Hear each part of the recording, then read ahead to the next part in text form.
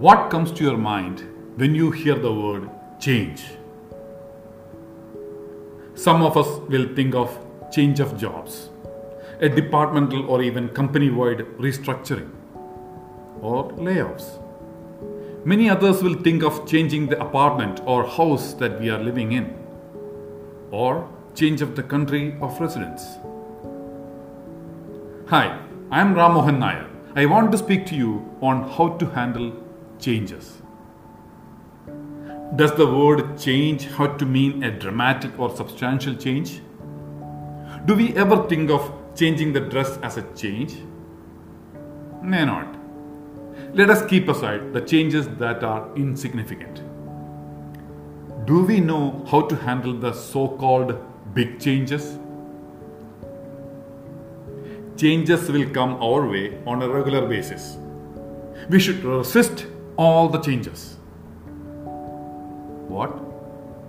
Resist the change? Can we resist the change? The answer will be a resounding no in most of the cases. Don't you agree that there are too many changes happening these days? 2500 years ago, a Greek philosopher, Heraclitus, said, "The only thing that is constant is change." That means, even in that era, there were too many changes. We don't have anything to complain. Do you believe that changes are inevitable, unavoidable? If you answered yes, you understand that changes are unavoidable.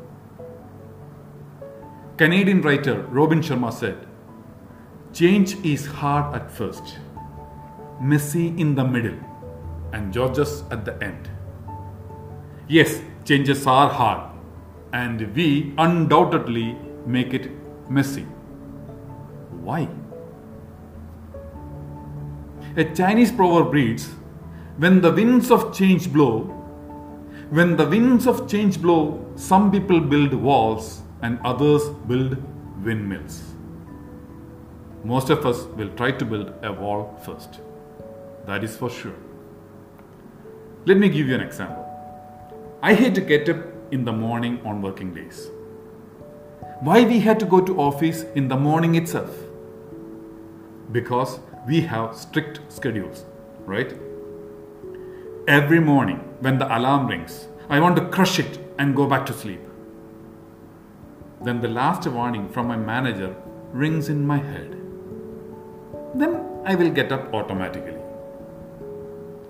Do you experience this drama in the morning? If yes, you do not want to get up early. On weekends, I go for tennis matches with my friends. I have to get up earlier than on weekdays. But I will get up on time and will reach the court on time. I will thank the alarm clock for waking me up. One day, I want to crush the clock, and on another day, I want to kiss the clock. Not literally, still.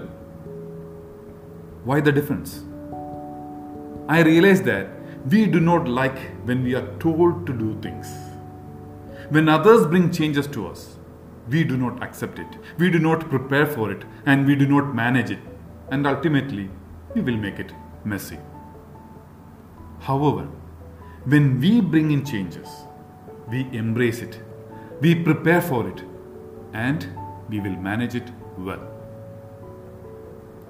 Let me give you another example. I was living and working in America.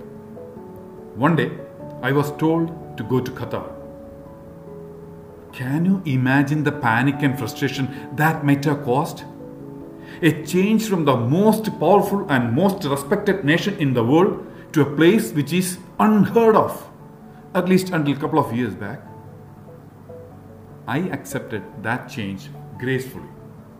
Do you know why? Because the change was brought in by me. I told myself to go to Qatar. I had many reasons for the change. I conditioned my mind first. Then over a period of 2 years, I convinced my family for the change.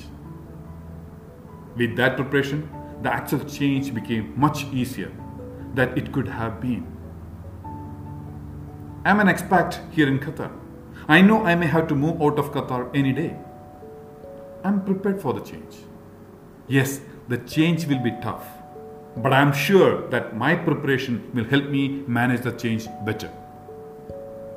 And I started to believe that change is the best thing to happen to anybody.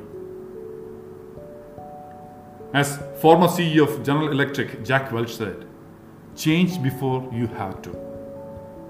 And I would like to say, change yourself before someone else forces you to change. If someone else brings change to you, treat it as a change that is brought in by you. Build a windmill and not a wall. Embrace the change and be the first one to win. Make a promise to do that. It was a pleasure serving you. Thank you.